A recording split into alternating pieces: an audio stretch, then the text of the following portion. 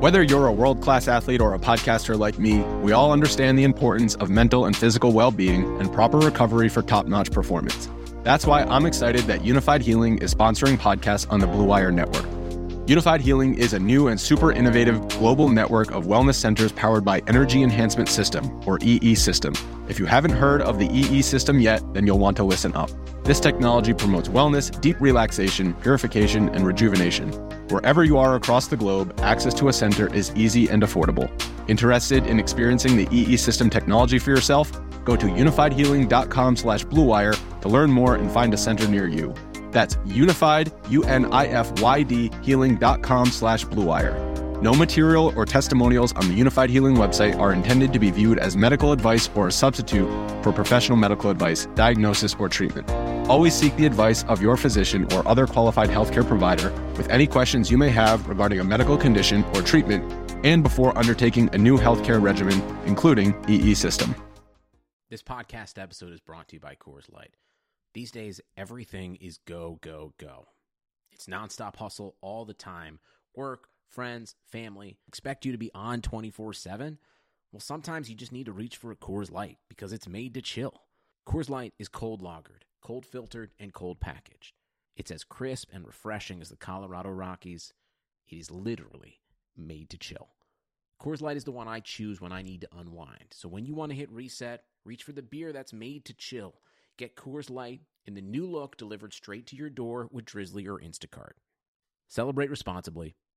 Coors Brewing Company, Golden, Colorado. Trying to get by Benning.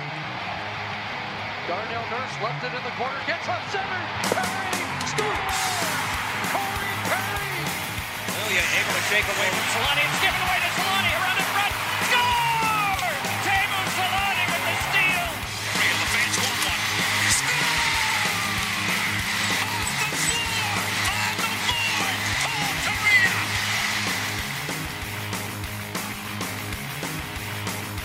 Hey everybody, welcome to another episode of the Forever Mighty podcast. I'm Patrick alongside Eddie tonight. Eddie, how you doing, my friend? Not too bad. Tough swing in the Sunshine State for the Ducks. Ooh, yeah. I didn't really go as to what our predictions were for the last couple of games. Not a good road trip to start for the Ducks. Or it's actually towards the end of it, my bad. The last two games of the road trip, just not good. I had a lot of hope on Thursday, dude. I really did. I got all excited. I was on my way home from work, and I was like, I can't believe I'm freaking missing this game. They're up 4-0, and then I got home and they lost in overtime. And I was like, I don't know what just happened. I really don't know what just happened right there. Yeah, Florida did that to Boston, too, the other day. I don't know if they were down 4-0, but they were down 4 goals, and they came back, and they ended up winning that game, too, I think, in either overtime or a shootout. So, yeah, that was a tough one because you felt like maybe not things were turning around, but some things were starting to go right. Max Jones scored again. Mm-hmm. Andre Kasha had a goal and an assist.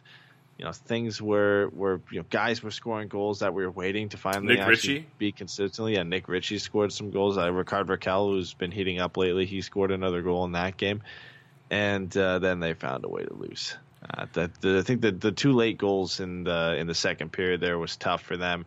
And then giving up that late one, and then you felt like right after that late one where it tied it going into overtime, it was likely going to go Florida's way. It was brutal. That was I remember coming home, sat down, and I think I turned it on right when OT was starting, and you could just feel it. And Steele misses Ekblad on the half wall. He tries to chip the puck around him, which it's overtime. I understand. Like if he chips that around Ekblad, he's got to rush up the ice for sure. Yeah, he's gone. He's gone. But if you're going to swing your stick at a guy like that in overtime, a guy who's got a larger reach than you, Ekblad's a big kid. He's like 6'4". So yeah, that's what I was going to say. Like you got to kind of notice the reach difference there. You got to make sure you get that puck. And he missed. And if you don't get the puck, get the body. He didn't even attempt the body. Ekblad comes in and then just rips it bar down on Gibson, short side high to end it. I screamed an obscenity out loud in my house, scared my dogs, and then I was like, "Well, hey man, this is the way the season's going. It's just what it is, you know. Just we could be frustrated at times, but yeah, you felt like when Ekblad got that puck, and he was coming in alone on Gibson there, you just kind of felt that he was going to score. There was almost no way he was going to miss that. No. The way that things were going for the Ducks in this game. Florida was taking advantage of their opportunities right pretty much after they got that goal that made it 4-1. They took advantage of pretty much every golden opportunity that they ended up getting. So Ekblad wasn't missing that one. I mean, Ekblad essentially won the game for the Panthers. He was a big contributor to the final 3 goals for them. He scored 2 of them and was a primary assist on Toninato's goal, where essentially like he just passed it in off Toninato's skate anyway. Yeah.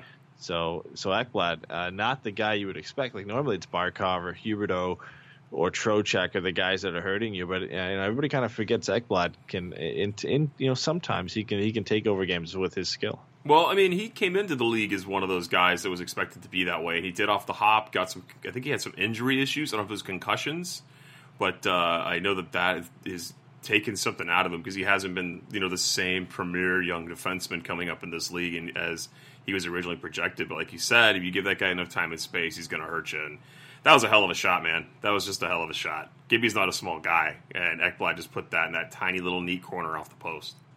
Yeah, we saw Raquel Getzlaf Terry back together. Yeah. Jones, which Kate, I have a problem with this because we were hyping up Jones, Raquel Getzlaf for the 2 games they were together and how well they were playing, and then the first game that Terry gets put with Getzlaf and Raquel, Jones ends up scoring, which is at that game. Is that the game against Florida that the first time Terry was back? I think Terry returned in that game, right? Terry came back in that game. Yep, he sure did. So then Jones goes down with Henrique and Silfverberg, and he scores, and everybody kind of forgets about the fact that he was playing so well with Getzlaf and Raquel.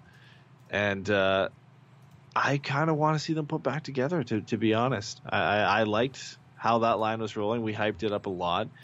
And, I mean, if you want, I think at this point the Ducks were trying to find some chemistry on lines. Like, that was looking pretty good. We've seen Steele, Kasha, and Richie look really good over the last couple games. And maybe you just you throw Terry with Henrique and Silfverberg and see if that sticks. I could see it sticking. Like, Henrique is kind of a 2-way guy, and Silfverberg's the shooter, and you get Terry who's the playmaker, and you put him on that line. I could see it potentially working. Mm-hmm. No, for sure. I mean, Jones scored the first goal of the game. And that line looked really good. And to see Terry comes back and just takes his spot off the top line. So interesting how that dynamic, right? Like Jones gets taken off the top line but still scores. Terry comes in. I guess he had an okay game, but I don't think he was all that noticeable. Yeah, no, he wasn't. And that's been the problem for Terry. I think in 12 of his last 13 games, he has no points. So he only has 1 point in one of those games over that stretch. So it's been a tough go for Terry. Obviously, he got the healthy scratch in the game before the Florida one, which I think was deserved. I think we kind of both agreed that was a well-deserved scratch, the way things Something are going had for to Troy change. Terry. Yeah, and again, I know he's looked not that bad when you look at his play away from the puck and even his play on the puck and his creativity and his willingness to attack and his willingness to make plays, like that's still there. But that's all nice and that's all great. But if you're not putting up the points, like this is a guy who needs to put up points. Like that's his bread and butter. That's what he's in the lineup to do is put up points, and he's not doing it. And at this point, we have some questions about this later. And we talked about this on the last podcast, but there's some guys down in San Diego that look like they probably deserve a shot, and they're putting up points in the AHL at this point right now. So I don't want to say it's time's running out for Troy Terry, but he's got to put up points soon, I think, if he wants to stick around for the foreseeable future, and especially until Christmas. Yeah, no, 100%. They're going to have to start making some changes, we would think. But I mean, Dallas Eakins is also the guy that's been tasked with running this team as a young, fast bunch. And although we do have some players that were questionable getting into the lineup over the course of this early season, for the most part, he's stuck to his guns. Like they're sticking with the kids that they think have the most potential. They want them to play up here at the NHL. They know what they can get out of them at the AHL. So they're trying to make them work through whatever they're working through here with the big club. What's more concerning to you right now, Ed? We'll get to the Tampa game in a second, but just to give up 11 goals in 2 games and to basically not be able to stop hemorrhaging scoring chances in the month of November for the most part, right? The 2 wins in their last 10. Is it more concerning to you the bleeding chances or the no scoring? Like, what if you were to try to play doctor here on this team? Where would you start? Honestly, I would start. I'd say it's more concerning the lack of goal scoring because this is a 100% healthy forward group right now. There's nobody that we're missing due to injury. Like, everybody's here. Everybody is accounted for that you would expect to be in this lineup up front. The Ducks are missing their top two defensemen. Obviously, Lindholm came back against Tampa Bay, but I think it's going to take a little bit of an adjustment. And he, we'll get into it again, but he had a pretty good comeback game against the Tampa Bay Lightning, despite the Ducks losing 6-2. He actually looked like the Lindholm we're used to. Mm-hmm. But I expect the Ducks to be hemorrhaging scoring chances. Like, look at the defense pairings they put out against the Florida Panthers. You had Mahura with Goodbranson, Gooley with Fowler, which is what we finally saw that actually get put together. And then you had Larson and Del Zotto, and even with Lindholm back, you had Lindholm, Goodbranson. They split up Gooley and Fowler. They had Larson with Fowler and Gooley with Holzer. Like, even that with Lindholm back, it's not that great. I mean, your right-hand side depth is Holzer and Goodbranson, and obviously Fowler gets pushed to the right side. And then, Jacob Larson and Brendan Gooley, we've had some issues with Jacob Larson so far, and I think Brendan Gooley's just finally adjusting, getting back from injury and getting called up from the AHL. So it's tough. Like, you kind of expect that. And even with the Ducks defense 100% healthy, it's still not the best lineup. It's not a great lineup. Obviously, Lindholm and Manson are one of the elite pairings in this league. But Gooley and Fowler is still sort of an experiment, right? Like, we haven't seen a huge sample size of that. And then whatever third pairing you put together is going to be an adventure this year, whether it's Goodbranson or Holzer on the right side or Larson and Mahura or Del Zotto on the left side. It's going to be kind of an adventure back there. And the Ducks haven't really been getting, A1 goaltending on a nightly basis. John Gibson has been good, but he hasn't been great, and there's been games where he struggled, and Ryan Miller struggled in the last game against Tampa Bay too. So it hasn't been that fallback for the Ducks where, they're hemorrhaging scoring chances, but the goaltenders are playing out of their minds, so it doesn't matter. Yeah, well, let's get to that. Sorry, I have to lock the door so my kids and their friends don't just barge in on the podcast. But I want to get to that game for Tampa Bay against Tampa Bay right now. Last night, Miller didn't look like the Miller that we've expected. Right? He kind of had a sloppy game. The Ducks did a really, really good job for the majority of the game to limit the scoring chances. I believe at one point they're out shooting them like 25-11 against a very 33-13 at one point too. It was just the Ducks were just the onslaught on Tampa. And the Ducks, when they gave up a scoring chance, I mean, it doesn't help that you give up 3 power play goals on 3 penalties, right? You take 3 penalties and you let Tampa go 3 for 3 is just not a good way to go about your night. But still, I think the Ducks didn't do a very good job as a team in front of their own net. I think that was kind of embarrassing if you watched that game last night. I know Maroon's a big kid, a big guy. But Goodbranson was covering him, kind of let him get to the rebound and swipe it by Miller. On the power play, Lindholm, I think, kind of let is it Ciarelli that's on Tampa get in front of him on the power play and get in this swipe home a puck while he was on the ice. It's just like that net front presence. Just they were weak in front of their own net on those chances, and that burned them. But I mean, I would say Miller had a sloppy game too. Yeah, and I would say the Ducks, despite outshooting the Lightning at 5-on-5 by a pretty wide margin, I think it was 26-16 on the game at 5-on-5. Scoring chances were a little bit closer, 26-19. I think the big thing is, despite that wide shot margin, the Lightning still had more high danger chances than the Ducks did at 5-on-5. They had 10 and the Ducks had 7. Yep. And expected goals at 5-on-5, the Lightning actually won that battle. They had 1.68. The Ducks had 1.62. Like, usually if you outshoot an opponent by 10 shots, you would hope that the numbers that really matter in high danger chances and expected goals would go in your favor, and they didn't. And I think that's the problem. It's one of the problems we've seen from the Ducks all year is in games where they get a ton of shots and it looks like they're dominating an opponent. And I'm not going to say the Ducks didn't play well. Anytime you can outshoot an opponent 33-13 at any point, you're having a pretty good game. That's the problem is, and why they don't convert on a lot of these chances, because they're not getting a ton of high danger, high quality chances. Yeah, you can shoot the puck all day, but if you're shooting from perimeter or off a rush on the short side, you're not walking into the slot and and creating chaos, then there's nothing that you're really going to do against a good NHL netminder, even an average NHL netminder. And they went up against Vasilevsky, who's one of the best. Yeah, and all it does is it inflates the numbers a bit too. Like, I think if you go and look at, some of the numbers in this game from the Ducks' top players, a lot of guys are sitting, in 60%. Corsi, 4% shot attempts are pretty high. The Ducks were taking a lot of shots, and that really seemed like that was the game plan in this one, is to just get a lot of pucks on net, which I don't think is a bad strategy. The way the Lightning have kind of hemorrhaged shot attempts this season, the way Andrei Vasilevsky has played, he hasn't been near what you expect from him. No. So I can understand that game plan, and it makes a lot of sense. But at some point, you have to mix in getting some high quality chances. And at least if you're going to not have a ton of high danger chances in this game, at least if you're going to outshoot them by that much, have more than the opposing team. Yeah. And I think that's the problem. I mean, the Lightning had 16 shots, and 10 of their chances, or they had 19 scoring chances. 10 of those were high danger chances. They were allowed to walk in, and that's at 5-on-5. Yeah. That's a problem. Yeah, that's a 5-on-5. Yeah, exactly. And the Ducks had 26 scoring chances. 7 of those were high danger chances. Like, that's the problem right there. Less than 25% for the Ducks, and almost 50% of the scoring chances for the Lightning were high danger chances. That's the big thing. The Lightning were waiting and taking advantage of the miscues in the Ducks defense to get high quality chances, and the Ducks were just focused on an onslaught of shots, which again, it can work, but it doesn't work enough, especially when the Ducks aren't really getting any good rebound or deflection chances off those perimeter shots. Oh yeah, no, and it's just like pointing out a goal for one of the goals from last night, the Nikita Kucherov goal. I think it was the third goal of the game. He comes off the bench, no one picks him up. No one picks him up. Puck goes back behind the net. There was already, I think it was Larson who was behind the net, was already defending. I think it was Ciarelli.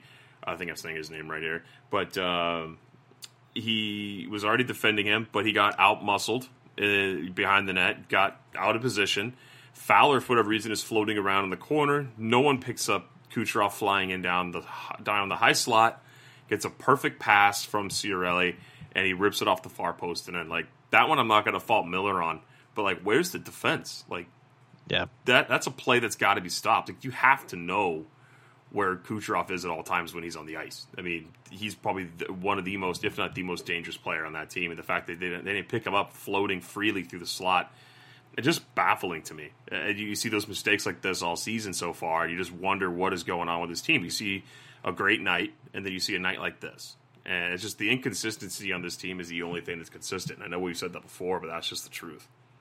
Yeah, I think it's games like this that make you realize that if you're a Ducks fan right now, you're in it for the long haul, and the Ducks if they're going to get back to being competitive, it's going to be a journey, and it's going to take a while. And then I think it's definitely better than last year, despite the abysmal effort over these last two games. Like, blowing a 4-0 lead sucks. Mm-hmm. It stings, but it happens, and it's not. And again, the Panthers had already done that to a way better team than the Ducks, the Boston Bruins, this week. Like, it happens to the best of the teams in the league, and some teams are just very good at being a comeback team, and it looks like the Florida Panthers are going to be that team this year. Like, it happens. And then you go against a team who's underperforming but is a very good team, the Tampa Bay Lightning, and you play a pretty strong game against them, but penalty trouble hurts you, and they end up getting 3 power play goals, and then all of a sudden it's a 6-2 scoreline when it probably should have been 3 or 4-2.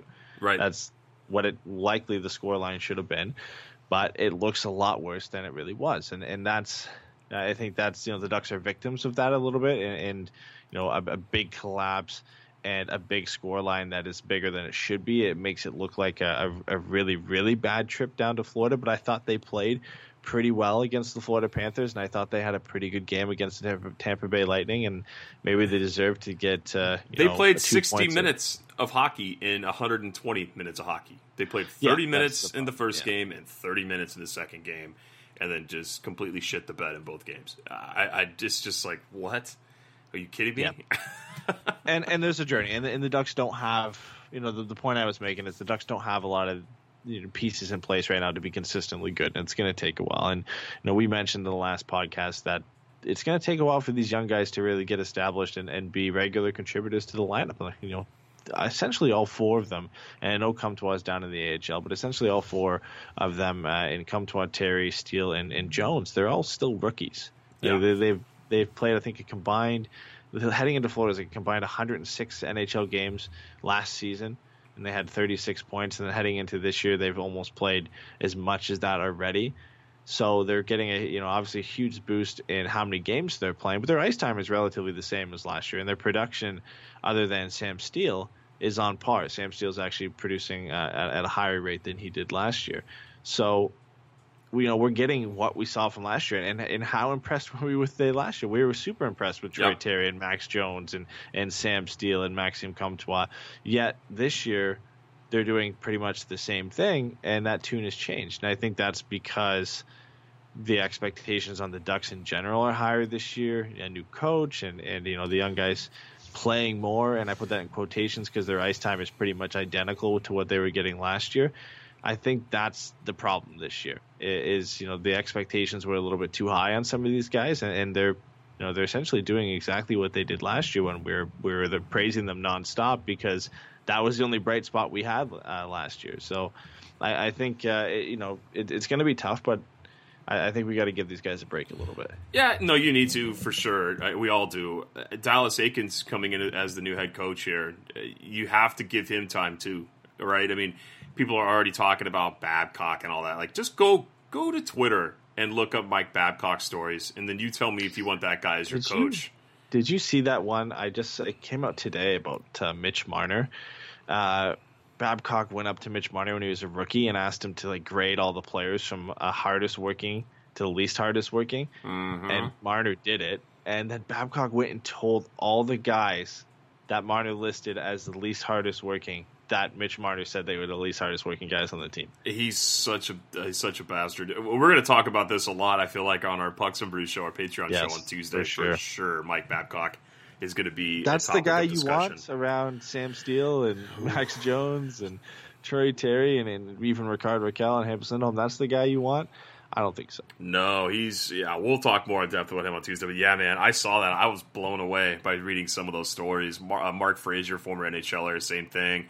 Mike Commodore, of course, was getting ripped on by some people on Twitter because he was going off. But same thing, you read these stories. So you got to give Dallas Eakins time is what I'm trying to get to here. I mean, people are like, oh, you fired Randy Carlyle. Now what are you going to say about Dallas Eakins? I'm going to tell you right now, if you watch a game from last season in mid-season from a Randy Carlyle team, and then you watch a game right now, even though they lost the last two games from a Dallas Eakins team, there's a lot more fun, and there's a lot more things to be happy about while watching Dallas Eakins. Sure, we have our problems. I mean, giving up 11 goals in 2 games is never something you want to do. Having defensive collapses, fine.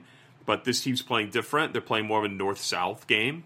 They're trying to get the puck up the ice. You have defensemen skating up and getting all the way down to the goal, and we've talked ad nauseum about that, all three of us.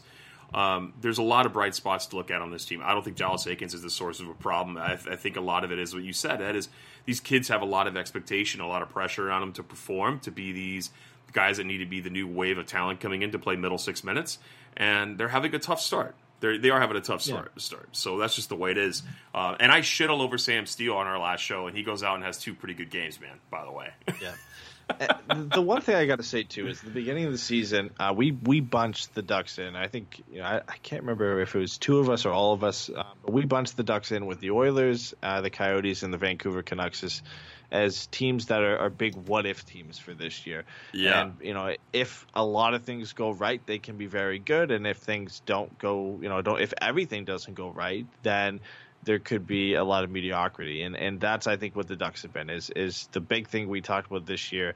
If the Ducks are going to be a top team in the Pacific Division or a team competing for a playoff spot, is the kids are going to have to, a lot of them are going to have to score 20 goals. Yep. And that's not happening. I think, Sam Steele's on pace for 4. Obviously, I think that's going to change, but especially him getting his first goal of the season. But he'll likely finish around 10 or 15.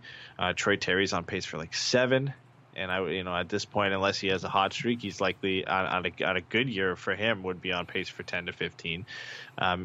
Maxime Comtois was the same when he was up, and Max Jones is roughly around the same. These guys right now are on pace for 10 to 15 goals, and it would be a stretch to say any of them could hit 20 right now. Mm-hmm. The only reason the Ducks, I think, are close to 500 is because you have 4 guys on pace for over 25 when we had nobody hit 25 last year. Only one guy hit over 20, and that was Silfverberg, who hit 24. Right now we've got Henrique, Raquel, Silfverberg, and Getzlaf are all on pace for over 25 goals, and maybe they don't all hit it, but the Ducks didn't really have anybody who was scoring at that pace at any point last season. So you've got, a mix of things going good and going bad for the Ducks, but then you've got a team like the Oilers where pretty much everything's going well for them, where McDavid and Draisaitl are doing what they did last year. They're getting good goaltending, and they're getting some depth offense from throughout the lineup. The Arizona Coyotes are getting unreal goaltending from Darcy Kemper and Antti Raanta, and they're getting depth scoring. They're not getting elite scoring from anybody, but they're getting depth scoring. And then Vancouver Canucks have one of the best lines in hockey. They're getting decent goaltending, and they have some offense coming for their blue line. So they've got all good things going for these teams, but the Ducks still are battling with that mix of good and bad. And I think that's why we've seen them struggle, where we've seen some of these teams we had grouped them in with, Edmonton's top in the Pacific, Arizona's second, and Vancouver's third. Yeah. It's the Ducks just need to find a way to get consistency. And that's what they're lacking overall, for all over the ice, right? Even the goaltending you mentioned a little earlier, that's got to get better too. They're not, and I've stuck up for Gibson, but I mean I think he had a .913 save percentage, and I don't know if that's still as it stands right now, but I remember talking about him and that hey man, you can't blame him. He's not the reason why this team is not where it's at, but he's definitely not wearing that superhero cape. Right? We talked about that all last season. Yeah, and over his last 5 starts, 21 goals against. That's six against Edmonton, 5 against San Jose, 4 against Washington, 5 against Florida. And then he had that really, really good game against the Blues. But it's all been, almost sub 850 save percentage in those other 4 starts other than that St. Louis game. And obviously not all of that's on him, but it's not the same as last year where no matter how bad the Ducks were in front of him, John Gibson was just having an unbelievable time. And it hasn't been that way. And it's unfair to say that was going to continue to happen. We've seen some very good goaltenders stumble this year. Ben Bishop early on in the season, he's turned it around now, but he was struggling. He was up for a Vezina last year. Vasilevsky, who's the Vezina winner, hasn't had a great season either. So it's hard for even the best goalies in this league to keep up that type of play. And when you look at the way John Gibson was playing last year for the most part, it was tough to say he could come back and replicate that. And the Ducks haven't been much better than they were last year in front of him defensively. So it's tough for him to say that he was going to come back and have that type of season and be the same guy. And he's getting a large workload again shot-wise, right? He's already facing, I think, one of the top goaltenders that's seeing the most shots in the league right now, 5-on-5. He sees a lot of pucks. It's just the defense in front of him has just not been good. And then when it has been decent, they don't get the goal support. So just got to wait this out, guys. Something we talked about this too. We're just happy we're not under a Carlisle system anymore. We're happy that the kids are going to get a lot of playing time. And we're stoked to see a different brand of hockey. I think is it such a bad thing for the Ducks to finish around 500 like they did last year, but play a better style of hockey and show some improvement where, guys we expect to be good are actually good in Raquel and Silfverberg, and we see some steady but not astronomical improvement from these rookies? That's not an unproductive season. Yeah, you miss the playoffs, but you get another top 10 pick. You see the rookies make small steps forward, which, to be honest, with the ceilings that they're all projected for, it kind of makes sense that they're not, not many guys can step in the NHL and be an instant impact and an instant, Connor McDavid type player. No. These guys aren't that. But that doesn't mean they're not going to be good players. It just takes time. And if, Sam Steele can finish with 40 points this year, if Max Jones and Troy Terry and Comtois can finish somewhere around 30, 35 points, there's nothing wrong with that. The Ducks weren't really getting that much depth scoring last year. So to have these guys take that step forward and get more adjusted to the NHL level is not a bad thing. And then to have, your good players have a rebound year. And then, if, the goaltenders have a down year, and that's the downside. And that's probably why you finish around 500 and not maybe getting close to scratching a playoff spot, because the goaltenders aren't playing at an unbelievable level. But you still made progress. You've still kind of gotten closer to a point where the Ducks can be competitive, and you've gotten yourself another good player in the top 10 of what's supposed to be a stacked draft just this year. I don't think that's necessarily a bad outcome, or as bad an outcome as everybody's painting it to be right now. No, let's talk about they have a homestand coming up, and Ryan Getzlaf had some pretty good quotes. I think it was with Elliot Tiefert of the Orange County Register from last night's game. You know, he says, if you accept losing or being close, then it's hard to get out of it. It's hard to play in the league this way. Getzlaf also pointed out the obvious fact that the Ducks' youngest and least experienced players, including Jones, Larson, Steele, and Terry, are attempting to show they can be reliable, productive players in the NHL, but so far proved little of substance. We've got a whole bunch of guys who are battling for spots for the future of our organization, so there's no excuse not to battle every night. And he also goes on to comment about not having the level of play needed in front of the opponent's net and in front of their own net. So he kind of attacked everybody at the end of last night's game. He has every reason to be upset. He's a leader on this team. He's been through and through this. What do you make of his comments about the kids? You think that kind of has any sort of kick in the pants for him coming up in this homestand? I'm sure it does, and I think if you're looking at strictly numbers, he has a point.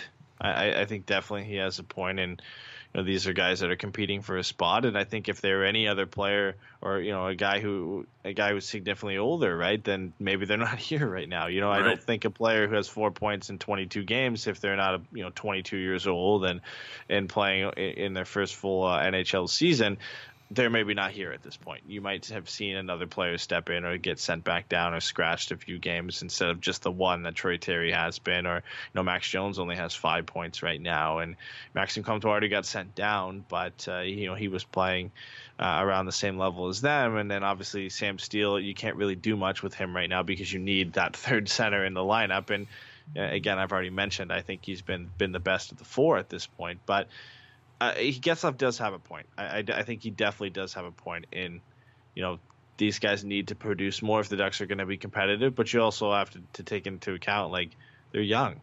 And again, like I said, not every player adjusts to the NHL at a Connor McDavid level type pace. It's going to take some time. So again, I think I kind of agree and disagree with what Getzlaf has to say, but I can understand his frustration. And something has to change from his point of view because he wants the Ducks to be a competitive team. He only has so many years left with this team and doesn't like losing. I'm sure nobody on this team likes losing. Nobody in the NHL. Yeah, nobody in the NHL likes losing. And it sucks to go out in November. Now the Ducks have only won 2 of 10 games. You've lost 8 games in the month of November. That's not a fun time for anybody. No, and I say homestand. I know they have an away game on Wednesday, a random game against Arizona, but then they're back home Friday, and they have 2 more home games the following week. So we'll see what happens here. They play 4 of the next 5 at home. Let's get to some positive things. We spent a lot of time ripping on this team at the beginning of the show and trying to find the little areas we think that giving reasons as to why they're not producing where they're at. My boy Hampus Lindholm was back in the lineup last night, apparently at 100%. I thought he had a pretty good game 5-on-5. I didn't love his penalty kill shift. Obviously, he got scored on. But besides that, I thought Lindholm played pretty well. It was good to see him back in the lineup, honestly. Yeah, it's he's definitely, I think, 100% in terms of being able to play and get back into the lineup. But as for getting up to game speed, I think that's going to take a little bit of time. He's been out for a while now, but the underlying numbers showed that he had a pretty good game. I played almost 16 minutes at 5-on-5. I think only Cam Fowler and Jakob Larsson, because they were paired together, played more than them, and it wasn't significantly more at 5-on-5. But Hampus Lindholm had some good numbers. I mean, on the ice for 12 scoring chances, 4 at 5-on-5, to 5 against, 4 high danger chances for, which was tied for the team lead, and only 2 against. Not on the ice for. Did you see his pass, that fluffed pass out of the zone that went straight to, I can't remember the Lightning player's name, but he just walked in alone on Ryan Miller. Miller had to make a great save. Did you see that play? Yeah. That was the one pass where I was like, oh, and then people at our watch party were ripping me for it. Like, did you see your boy Lindholm? Did you see that pass?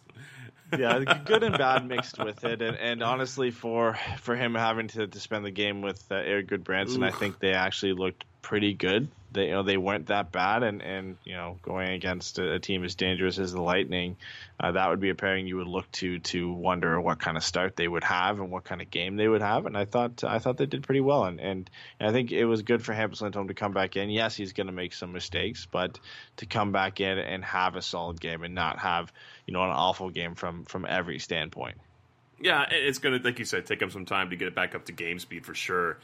But yeah, towing around this season's version of of Kevin Bieksa or Clayton Stone or whatever you want to call it, Eric Gudbranson. That's a tough one for any guy that has to be paired with him. So we'll see how they shuffle the defensive pairs when Manson comes back and gets healthy. How do you think that's going to go? Actually, I want to get your opinion on that, because the Ducks last season didn't have Eric Gudbranson for sure, but they also on the regular were scratching guys named Corbinian Holzer, or he was playing with the Gulls, or Michael Del Zotto was scratched, a healthy scratch, not playing. And now they don't have that luxury. We even saw Jacob Larson get scratched last season off and on. So now they're playing these guys in big minutes at all situations because they have to. When Manson comes back, how do you see this gets reshuffled? I think one of Mahura or Larson gets sent down, probably Josh Mahura, despite playing better than Jacob Larson. I think that's the guy they're likely going to send down to San Diego. I'm surprised without Manson back that they didn't just go Lindholm, Gudbranson, and then Gooley and Fowler. They decided to split up Gooley and Fowler and played Gooley with Holzer and Larson with Fowler, which made no sense to me whatsoever. But maybe next game we see it. But with Manson coming back, I think obviously Lindholm and Manson become the Ducks' top pairing again. I think then you can slot Gooley with Cam Fowler. And then it all comes down to what you want to do with that last pairing. And I think with Mahura getting sent down, you've got then 4 options for 2 spots. You've got Gudbranson and Holzer on the right side and Del Zotto and Larson on the left side. And I think that's probably what they'll roll with. And they'll stick with 8 defensemen and kind of just rotate guys in and out of that bottom pairing until they have something that works, if they can actually even find anything that works down there. I think the likely starting 2 is Larson and Gudbranson, and then they'll go from there, depending on what teams they're playing and who's playing well and who's not, and putting in Del Zotto and Holzer. But I think Larson and Gudbranson, just them being in the lineup on most nights, have the inside track to be that bottom pairing once Josh Manson comes back. I would agree with you. I just feel, they got to stick with what works, and we saw Fowler and Gooley work last season and then work this season, and so they had them together against Florida or against the Panthers, and then they go to play Tampa and then they split them. I'm just like, yep. Why, you want any sort of Lindholm consistency? Comes back and they split them. Exactly. Back. I don't understand that. Like, if you were going to split Gooley and Fowler, you should have done it against the Panthers. And then when Lindholm comes back, you would think that they would put them back together or keep them together. And I think it's hard to build consistency when you're not being consistent with your players as to who they're paired with. It's doing the line blender all the time. It's just tough. Especially with Larson and Holzer both in the lineup, and how Dallas Eakins is just really stuck to playing them no matter how bad they've been to get this year. He's stuck to playing them together, and he split them up, which made no sense. Like, you had 2 pairings that you've been used to and I guess in some sense comfortable with this year, and Gooley and Fowler and Larson Holzer. You could have run that out, and for some reason he decided to jumble it up and play Larson with Holzer and Fowler, and Gooley with Holzer and Larson with Fowler, which made no sense because it felt like the easy move for him would have been just to put Gooley with Fowler and Larson with Holzer. But I don't know. Dallas Eakins is throwing some curveballs out there. We'll have to see. I hope in the next game, based off the scoreline in the game against Tampa Bay, that he switches things up a little bit more, and we do see Gooley back with Fowler, Larson with Holzer, and Lindholm with Gudbranson. Hopefully it goes some sort of lineup like that, at least the top 2 pairings, like I just said, and then maybe obviously you mix up the bottom one. But hopefully we can see Gooley back with Fowler. The only guys who haven't been shuffled are Grant and Rowney. I feel like they're the only guys that are consistently on the 4th line. Grant's always centering the 4th line, and Rowney's always playing right wing. It's just the way it is. Yep. No matter how bad of a game they ever have, or if they don't look good, the fact that Grant's scoring though is insane to me. Yeah, short-handed goals, 6 a hat trick on the season. Yeah, very interesting. His underlying numbers, that 4th line has been brutal for the Ducks over this course of November, but they're scoring. Well, he's scoring. True, but he's scoring. Nick Delorier's got a goal off his shin pad or something, didn't he? Yeah. Oh no, he lost the handle, and it just ended up squeaking past. What game did he score against? I can't remember, but it ended up squeaking past the goalie. So that wasn't a pretty goal. Goal's a goal, man. Got to do what you got to do. Yeah. Fair enough. Let's get on with it, man. Let's talk about the Ducks' power play. They ended up, it looked like they got a power play goal last night, but it didn't count as a power play. It just expired. But they got one against Tampa. That was a nice passing play there from Getzlaf and Rakell. They're getting more of those passes between the slot. I think if they're able to make those passes, obviously it's the obvious thing when it comes to hockey plays. You want to be able to swing it back and forth from right to left like that, especially on the power play. And they were able to convert there. Rakell was able to bury one right as it expired. But a better looking power play we've seen over the past couple of games. That's a good thing for us. Utilizing Rickard Rakell a lot more, and I think that's going to be key if the power play is going to turn around a bit. One thing I have to mention, because we brought him up last game, Paul McLean went to the Columbus Blue Jackets, his first game in charge of the power play. Columbus went 3 for 5 on the power play. Oh, boy. So of course they did. I don't want to say the Ducks should have hired Paul McLean back, but they probably should have hired Paul McLean back because that might have been the Ducks' power play against Tampa Bay Lightning. They might have got a few more goals. But, I agree with you. I think it's looked a little bit better. They've been at least trying to make passes into the slot, which we hadn't really seen at all leading up until the last couple of games. And again, I think Rickard Rakell has been kind of becoming a central piece of that power play. And if it's going to get any better, I think a lot of it's going to revolve around what he does and his role on that power play. So we'll see. I mean, he's been hot in November, right? Like he's got, I think, 5 goals and 4 assists for 9 points in the 10 games so far in November, which is important. And I know a lot of that's been at 5-on-5, but like you said, he did score that power play goal against the Panthers and look dangerous for the Ducks power play against the Lightning too. So it'll be interesting to see if they start using him as a central focus on that power play. I mean, Rickard Rakell, let's talk about him, man. 5 goals, 4 assists in 10 games, all during this awesome month of November, which has just been a disaster for the team. It's definitely a bright side to what we've been talking about as far as offenses, where a major concern has been Rickard Rakell, man. You think he's going to hit 30 goals this year? I mean, he's looking like it so far. He's got 8 now, I think. So let's check what his pace is right now. I think he's on pace for 27. So he's getting there, and he's been hot. He's got points in every game except 2 so far in the month of November, and he's on, I think, a 5-game point streak. He's got points against San Jose, St. Louis, Washington, Florida, and Tampa, and goals in 3 of those games. So it's been good, and I think he can. I think this is, we're starting to see the Rickard Rakell that we're used to, the Rickard Rakell that could score 30 goals. And is it any surprise that we're starting to see that Rickard Rakell when he's put back with Ryan Getzlaf? Mm-hmm. Maybe not. Maybe not.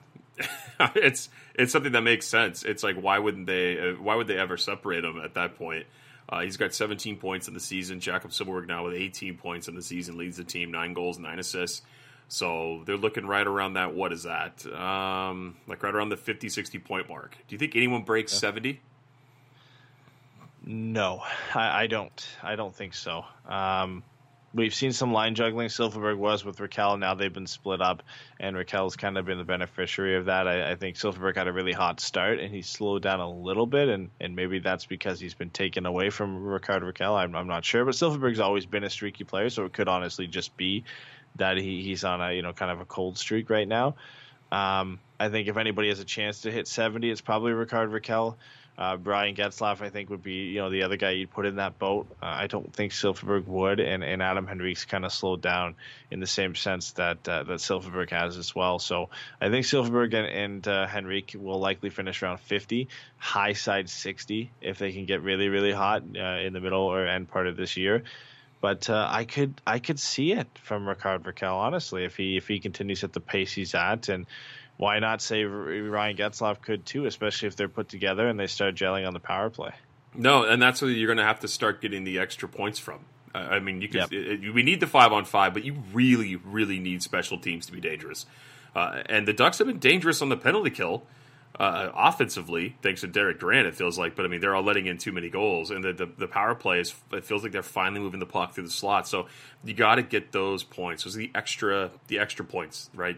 You got to make sure you convert at least on one of those a game. And if Rakell and Getzlaf are able to keep producing and getting those looks, I don't see why they wouldn't be able to.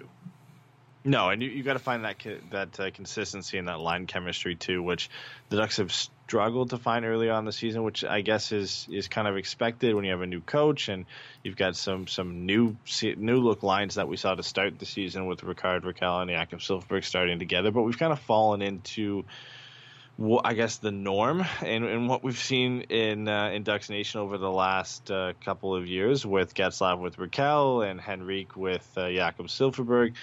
And now Nick Ritchie and Ondrej Kase we're used to seeing together, but they've got a new centerman so far in Sam Steele, who they've been together, I think, the last 2 games. Yep. And they've been impressive. They've honestly been impressive. They've been the Ducks' best line over the last 2 games. They were on the ice for 2 5-on-5 goals for, 1 against in the game against the Florida Panthers. I believe Nick Ritchie and Ondrej Kase were the goal scorers in that game.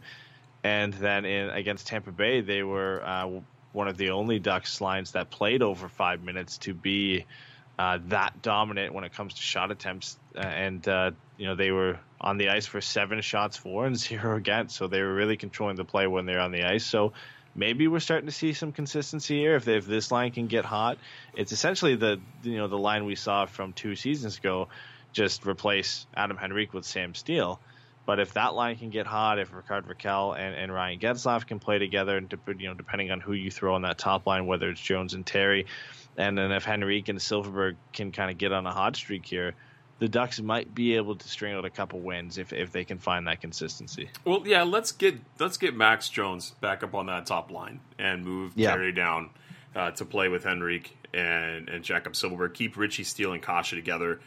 Put those lines together and just keep them for a stretch, right? Keep them for 10 games, and let's see what happens, because we're seeing success in instances, and they're changing up the lines. This kind of goes back to what I was saying about the defensive pairs, too. When things are good, just let them be good. I don't see any reason why they keep changing these things up. I would love to know the discussion going on between Dallas Eakins and Daryl Sutter, right? Because you know that Daryl Sutter is there for advice, and it has been probably chiming in, as he's being told to do and paid to do by the Ducks. So giving his input. I would love to know the reasoning for changing up this all the time. And maybe if it's something that the players want, I don't know. But Ritchie, Steele, and Kase, the Ducks are losing, but those 3 guys, the last 2 games, have looked very good. And as you mentioned, Nick Ritchie had a hell of a goal on Thursday. roofing that one from the high slot. It was a great play. Being able to pick up the one-timer like that. Good to see him to get on the board like that. Shows that he still got hands. We kind of forget about it because he's burying pucks around the net, but the kid can shoot. And Steele coming into his own since I gave him a hard time. Right, the last 2 games playing very well against 2 really good teams. I know Tampa's not been the best statistically, but they're stacked, and Florida is one of the best teams in the league. So to be able to play like that and dominate the puck the way they did, you would hope that Dallas puts these guys together for the foreseeable future until maybe they kind of slow down a little bit and you got to try to tinker with something. But that should be a mainstay. And then get Jones back up with Rakell and Getzlaf and then kind of figure out the rest of your lineup from there. But those 2 lines have been very good when paired together. I think they need to stick with being consistent on those.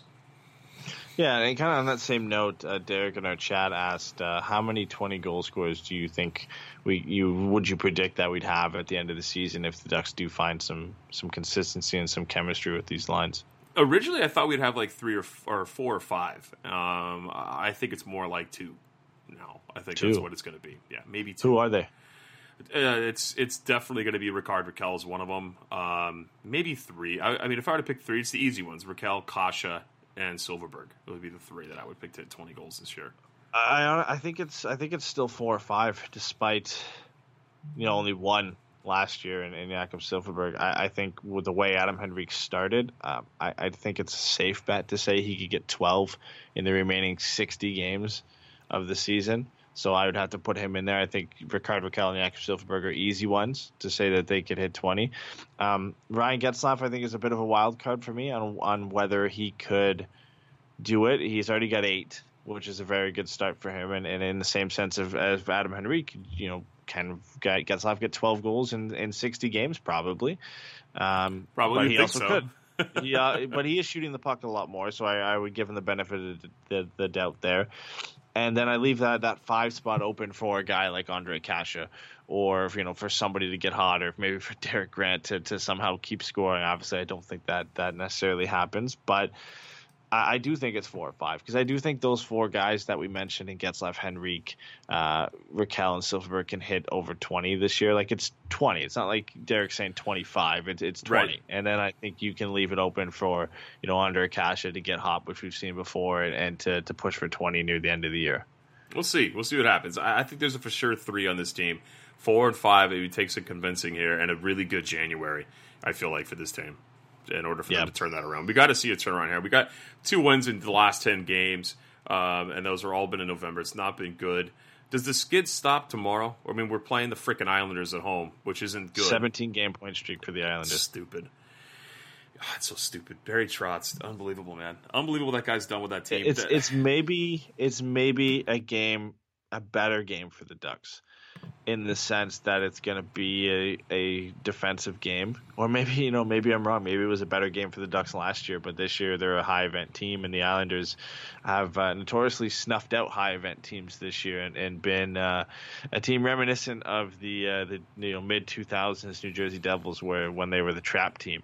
And you would go in there and just get suffocated into a 1-0 or a 2-1 game. Yeah. The Islanders have kind of been that team this year, not in the same sense. They're not really a trap team, but they are a stifling team defensively. So it'll be an interesting game to see how the Ducks approach that. I can't see it being a high-scoring game, but the Islanders don't have a ton of weapons either. You could argue the Ducks have just as many weapons as the Islanders do.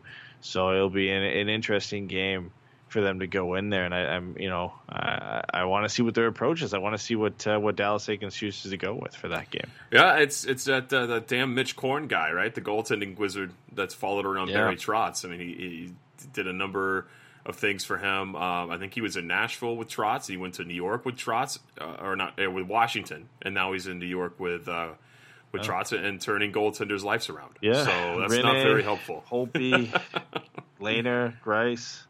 So it's been interesting what that coaching staff's been able to do. As much as I like to say that stuff's overrated, I mean, shoot, that's hard to argue against. They've really turned it around. Speaks for itself when you do it not once, not twice, but 3 times with 3 different goalies in 3 different cities in 3 different situations. Mm-hmm. You start to believe that it's not all bullshit. I mean, Pekka Rinne was always a great goaltender, but when Trotz and his staff got there and the goaltending coach, like you just said, things turned around for him. And Braden Holtby, it was a struggle for him to get things going in Washington, but when he finally got switched up his routine, got with a new goaltending coach, Barry Trotz showed up, turned things around for Braden Holtby, and then obviously the Islanders have done that with almost 3 goaltenders now, with Lehner, Grice, and I guess in some sense Varlamov too has had a pretty good season. So yeah, it'll be an interesting. The Islanders are such an enigma to me, and how they're good and how they've strung together a 17-game point streak, because they don't really have that many weapons when you look at their team on paper. Anders Lee, sure, Matt Barzal, I definitely can agree, but Brock Nelson, Jordan Eberle, like Justin Bailey, that they're not a great team, but they win games. Yeah, they just win, and they're not a low scoring team. I think they're like 13th in goals per game, so they're still scoring. They're scoring over 3 goals per game, which is way more than the Ducks are scoring. They just happen to be one of the top 5 defensive teams in the league. So I think that again they just kind of surprisingly score goals. I think that's the thing to say, and they score by committee. They get goals from every line, and I think that's why they're such a tough matchup for teams, is no matter what line they throw over there, they have this mentality that they can score. Well, they're just winning by committee. I mean, even defensively, these guys are in the right spot at the right time, and they trust their coach, obviously. He's leading them, like you said, to a 17-game point streak, which is insane, because I think we all laughed at the Islanders when Lamoriello picked up all those random guys a couple of years ago, and then they went out and got Barry Trotz. We're like, yeah, it doesn't really mean much. Like, whatever, a coach is a coach. But man, I know I am a lot, because I hate the Islanders, and most of the media are just eating our own words about this team. So the Ducks have their work cut out for them tomorrow night for sure against the New York Islanders. We'll see how it goes. What's your prediction on that game? Do they win that game or lose that game, Ed? Man, I was half a nail on the head with the Washington game. Did we predict the Florida game? We must have. I think we did. I think I said if they were going to lose, I would hope they had lost against Florida and then beat Tampa, because it was our watch party. Yeah, I don't even remember what I said for that. Yeah, I mean, I don't know what to say for this game because I just don't know what the Islanders are. Like, I haven't watched one Islanders game this year, so it still just baffles me that they are 17 games in. Points in 17 straight games is just unbelievable. I think it will be a tight game. I really expect the Ducks to get a bounce back performance in net, so I think it will be kind of a goaltending duel. So I'm expecting like a 2-1, 3-2 game that I think the Ducks can pull out. But it's man, they're such a tough team to beat this year. It's gonna be a tough one for the Ducks to kind of turn that over and snap that point streak. Like, if any team's gonna snap the point streak right now, do you really think it's gonna be the Ducks? It almost has to be, right? I mean, the best teams in the league can't beat this Islanders team, so it almost has to be one of the teams that's in the bottom 5 in the NHL, which is the Ducks, right? I mean, they're not playing great hockey right now. And when they are, they only play for half the game. So I feel like I'm going to go with a strong start from John Gibson. Let's say a Superman event here tomorrow night game from him, and the Ducks eke out a 3-2 win. That's what I'm saying for tomorrow.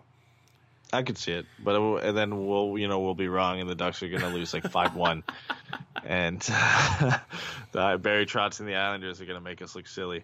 Okay, what about Wednesday? Just for heads up, everybody, we're not doing a show this week on Wednesday. We would normally have to do it on Wednesday or Thursday. There's a game against Arizona on Wednesday. That's our normal slot, and then Thursday is American Thanksgiving, so we're taking the midweek show off, and we'll be back on Saturday. But what do you got for Arizona? On the road. Yeah, and again, Arizona's almost in the same boat as the Islanders this year, and how surprising how good they've been, but not generating a ton of offense. But it's really been Darcy Kemper. This was your guy in our goaltender battle, and we laughed at you, but he's the leading candidate for the Vezina right now in the way he's been playing. And I think as we're recording this, they were playing the Oilers tonight, and last time I checked, they were going into overtime, but they ended up losing in a shootout to the Oilers. But Darcy Kemper has been that guy for them this year, and they've got a good goaltender as well in Antti Raanta, who I thought would be the starter this year. So that'll be an interesting game too. I think that's one the Ducks can win. They've had their troubles in the past with the Coyotes, but I think out of these two games, which one's the most winnable? I'd have to say that one against Arizona.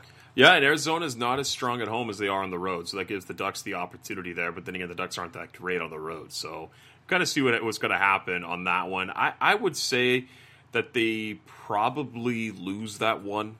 It's the day before the big Turkey Day. Maybe the Ducks are already getting in that mode of taking a day off on Thursday. So I think they fall asleep at the wheel but then come back on Friday on my birthday, Ed, at home against the Winnipeg Jets and blow the Jets out of the water with a 6-0 win on Friday, just to celebrate my birthday with me next week when I'm at the game. I mean, the Jets have been turning around though since the Ducks played them last. It's been, and they're 8-3-2 or what are the Jets at right now? Are they even decent? They're third, 7-2-1 their last 10. Yeah, not a team you want to face at the moment. Yeah, they're starting to turn things around and get back to the team that you kind of expect them to be. The defense is still an issue for the Jets, of course, losing Trouba Myers, and then obviously Dustin Byfuglien was the big surprise at the beginning of the year. But last time they played the Ducks, they won 7-4. So it's always a high scoring affair. I think when you go in and you play Winnipeg with the forwards that they have, and Wheeler and Scheifele, Ehlers, Laine, they've got some massive weapons up front, and they're a big physical team. And it's going to be an early game for the Ducks, Friday at 1, right, for you guys, Friday at 4 for me. So the Ducks don't often fare well in those early games, but we'll see how it goes. I'm cautiously optimistic. I think a lot of it will depend on how well they play against the Islanders and the Coyotes in these next two games coming up. Yeah, we'll see how that one goes. I'm picking a win tomorrow, a loss on Wednesday, and a win on Friday. Those are my 3 picks. I'm going 1-1-1. Okay. All right. 3 points out of 6. Not great, but not horrible. So we'll go with that. Before we get to our fan questions, I want to thank everybody who was at the watch party last night at Lamppost Pizza in West Yorba Linda. Had a good time.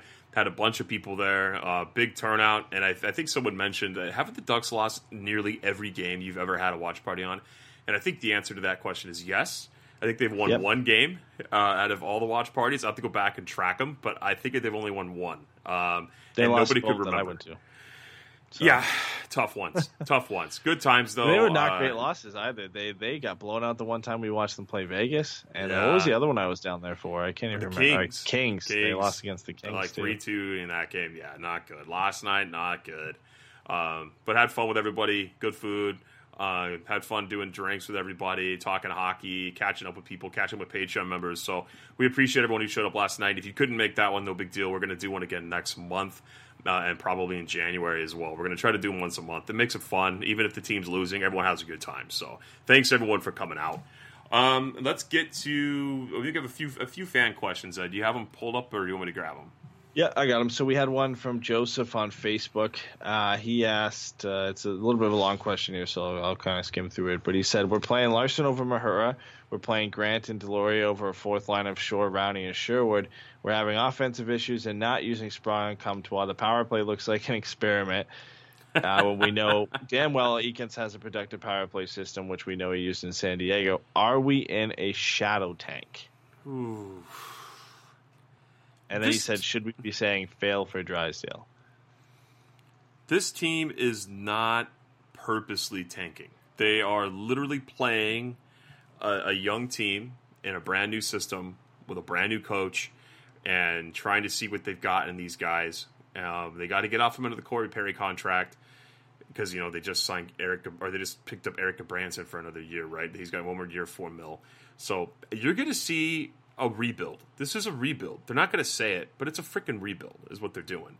But they're taking it the right way. They want to see what they have this season with these guys, and they were going to ride them to the rest of the year. I would be shocked, and I mean, come on, I've been wrong a ton of times on this show, but I'd be shocked if you see major moves for them to try to make something happen this season. They covet their picks. We've seen that from Bob Murray at his tenure in Anaheim. He covets his picks, his prospects a lot. So I don't see anybody of any worth going anywhere to try and gain any sort of momentum this year. But I don't think it's a tank. I think they're literally just trying to see what they've got.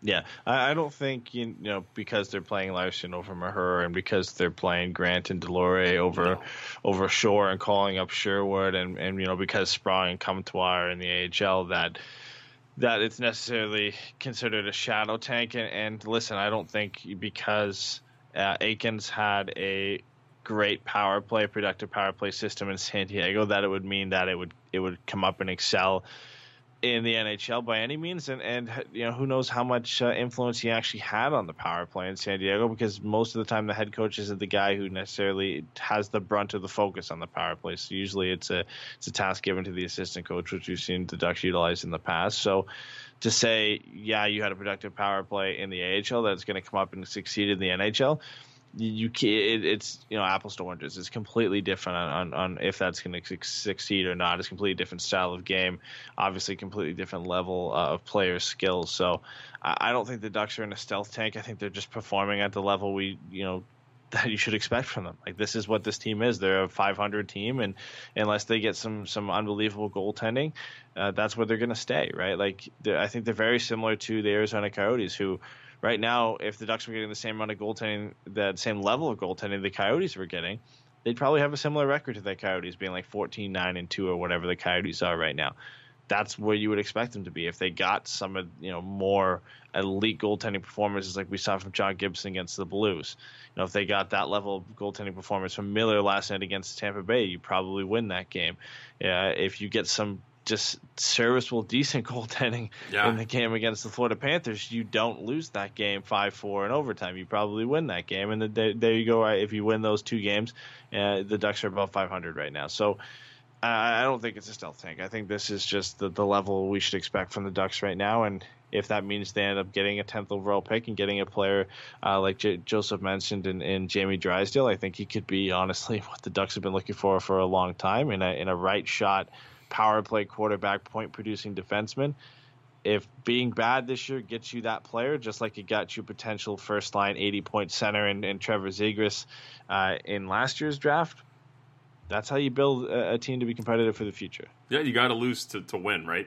That's kind of the way it works. And again, the Ducks are slowly putting these pieces together that of things they've needed for a long time, and you only get that through the draft. You only get a player of Trevor Zegras quality by finishing poorly last year and getting a top 10 pick. And if this year, if it's Jamie Drysdale, who I think if you're outside the top 5 and you're Ducks fans, should be the guy you would want to go for. The Ducks don't really need another center. They've needed a right shot defenseman who could put up points for a very long time. Brandon Montour was supposed to be that guy, didn't work out.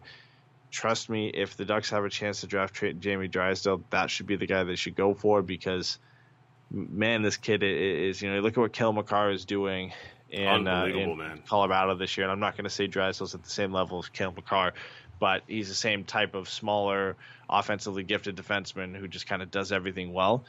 And, man, if the Ducks had a chance to get him this year and it meant missing the playoffs, I'd be all for that. Yeah, and I think I like the Shadow Tank comment about playing, keeping Mahura down and Comtois down and all that, and playing guys in here. You got to remember too, when you sign veterans, they expect to play, and I think that's still part of this team's makeup. I mean, you still got the old school guys bringing in Eric Gabranson, right? Keeping in, Nick Delorier. You still got that gritty sandpaper type player that this management likes, and they've liked forever. Like, that's part of the Ducks' identity forever. It's just the way it's been. So I don't think it's like let's kind of tank by playing these guys. I think that they like these guys on the team, and we don't know what that means for the room too. Like, some of these veterans, they do a lot for the morale with the team in the room, and then some of them are good mentors to kids, and it's just the way it goes, right? I mean, and it's exactly what you said too, Ed, when it comes to we're just getting the quality of hockey that this team has right now, and I think that's the way it's going to be for the rest of the season. 500. Yeah, let's rip through the rest of these questions pretty quick. Garrett on Twitter asked, he said he'd swap Comtois and Terry for at least the next couple games, and he'd also play Mahura every game instead of, I'd assume, meaning Larson comes out. So right now, would you play Comtois over Terry and Mahura over Larson for at least the next couple games? Yeah, I have no problem with that. I think we should do that. Why not? Give it a shot. I think so. Well, when we saw Comtois with Henrique and Silfverberg, that looked really good when they were together. Mm-hmm. And if that meant Jones goes back up with Raquel and Ryan Getzlaf and Steele and Richie and Kasha stay together, why not? And yep. I think that, lineup-wise, that means you don't have to move a righty over to the left side. I think that kind of works well for the Ducks, and I think we both kind of agreed if anybody should get sent down right now to kind of get a confidence boost or get a wake-up call, it's probably Troy Terry. So I'd be all for that. I don't think it happens, but I'd definitely be all for both of those moves right now. On Instagram, John Arlotti asked, any trade rumors around the Ducks? I haven't heard any since back when they were looking Justin for Rasmus Ristolainen. Yeah, and Justin Falk, like that's I don't think we're going to hear any for a while. I don't think the Ducks are looking or looking to buy or looking to sell anybody at this point. Unless this is your roster. Yes, yeah. This is the roster we're going to see. It's just what it's going to be this year. And then Shredden said, "What do you think Kiefer Sherwood? Why do you think Kiefer Sherwood hasn't been getting used on the big club this season?" I don't know. We kind of talked about that as well. I mean, he could play on a fourth line, and you could scratch a guy like Nick Delorier or Carter Rowney or Derek Durant, but those guys are just immovable. You can't. Like, they're just not going to scratch those guys. I mean, Delorier in and out of the lineup, but Grant and Rowney, I mean, they're just not producing. Like, mostly, Grant's on the goal streak right now. I get it. He's scoring. But outside of his goals, I mean, he really hasn't provided anything to this team. He's winning key faceoffs. Okay, so he's Antoine Vermette. All right. Yeah, no, for sure. And I completely agree with that statement too. But put Kiefer Sherwood on the fourth line. Give the kid an opportunity. But I mean, the goals also need their players too. They need the guys that are scoring for them as well. You can't just deplete that team. Sure, it's about the big club at the end of the day, like you and I have said before. But I mean, the goals just had a slow start to the season. Have turned things around a bit and went on a winning streak. Maybe they want to keep him there for the rest of the season and get called up towards the end. I don't see that being a problem. He's also waiver exempt, so he's easy to keep down there and to send down there. And yes, he's probably better than Nick Delorier. Yes, he's probably better than Carter Rowney. Both of those guys you can't send down. So if you call Kiefer Sherwood up, you have to send somebody down to make the roster room and to stay within the roster limit. And the only guys you can freely send down without going through waivers are Max Jones, Troy Terry, and Sam Steele. Yep. And obviously, Josh Mahura and Jakob Larson, but we're talking about forwards here. So that's it. I mean, obviously on the very top end, Getzlaf and Raquel are like it's dumb to say, but obviously they're not going to get touched, and you're not going to see them move or get scratched. And same goes for Henrique and Silfverberg as well, and Nick Ritchie and Andre Kasha. No. So it comes down to the kids and the fourth liners. And again, the fourth liners aren't waiver exempt. So if Sherwood comes up, that means Steele, Jones, or Terry at this point have to go down. And maybe you could argue that Terry should go down over Kiefer Sherwood, and maybe we see that sometime soon. Who knows? I'd be surprised. But it still is a tough decision, especially when you've got a guy who's actually playing well down in San Diego, and the Gulls need some players to play well. Mm-hmm.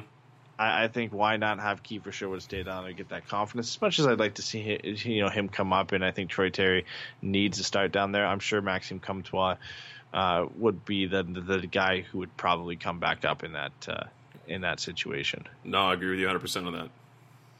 That's it. That's all we got for questions. That's it. That's all we got for the show then. Everyone, thank you for tuning in. Thanks for listening. If you'd like to help us out, go and click subscribe on Spreaker. You can go subscribe to us on Apple Podcasts. You can find us on Google. Leave us a review. That helps out spread the word.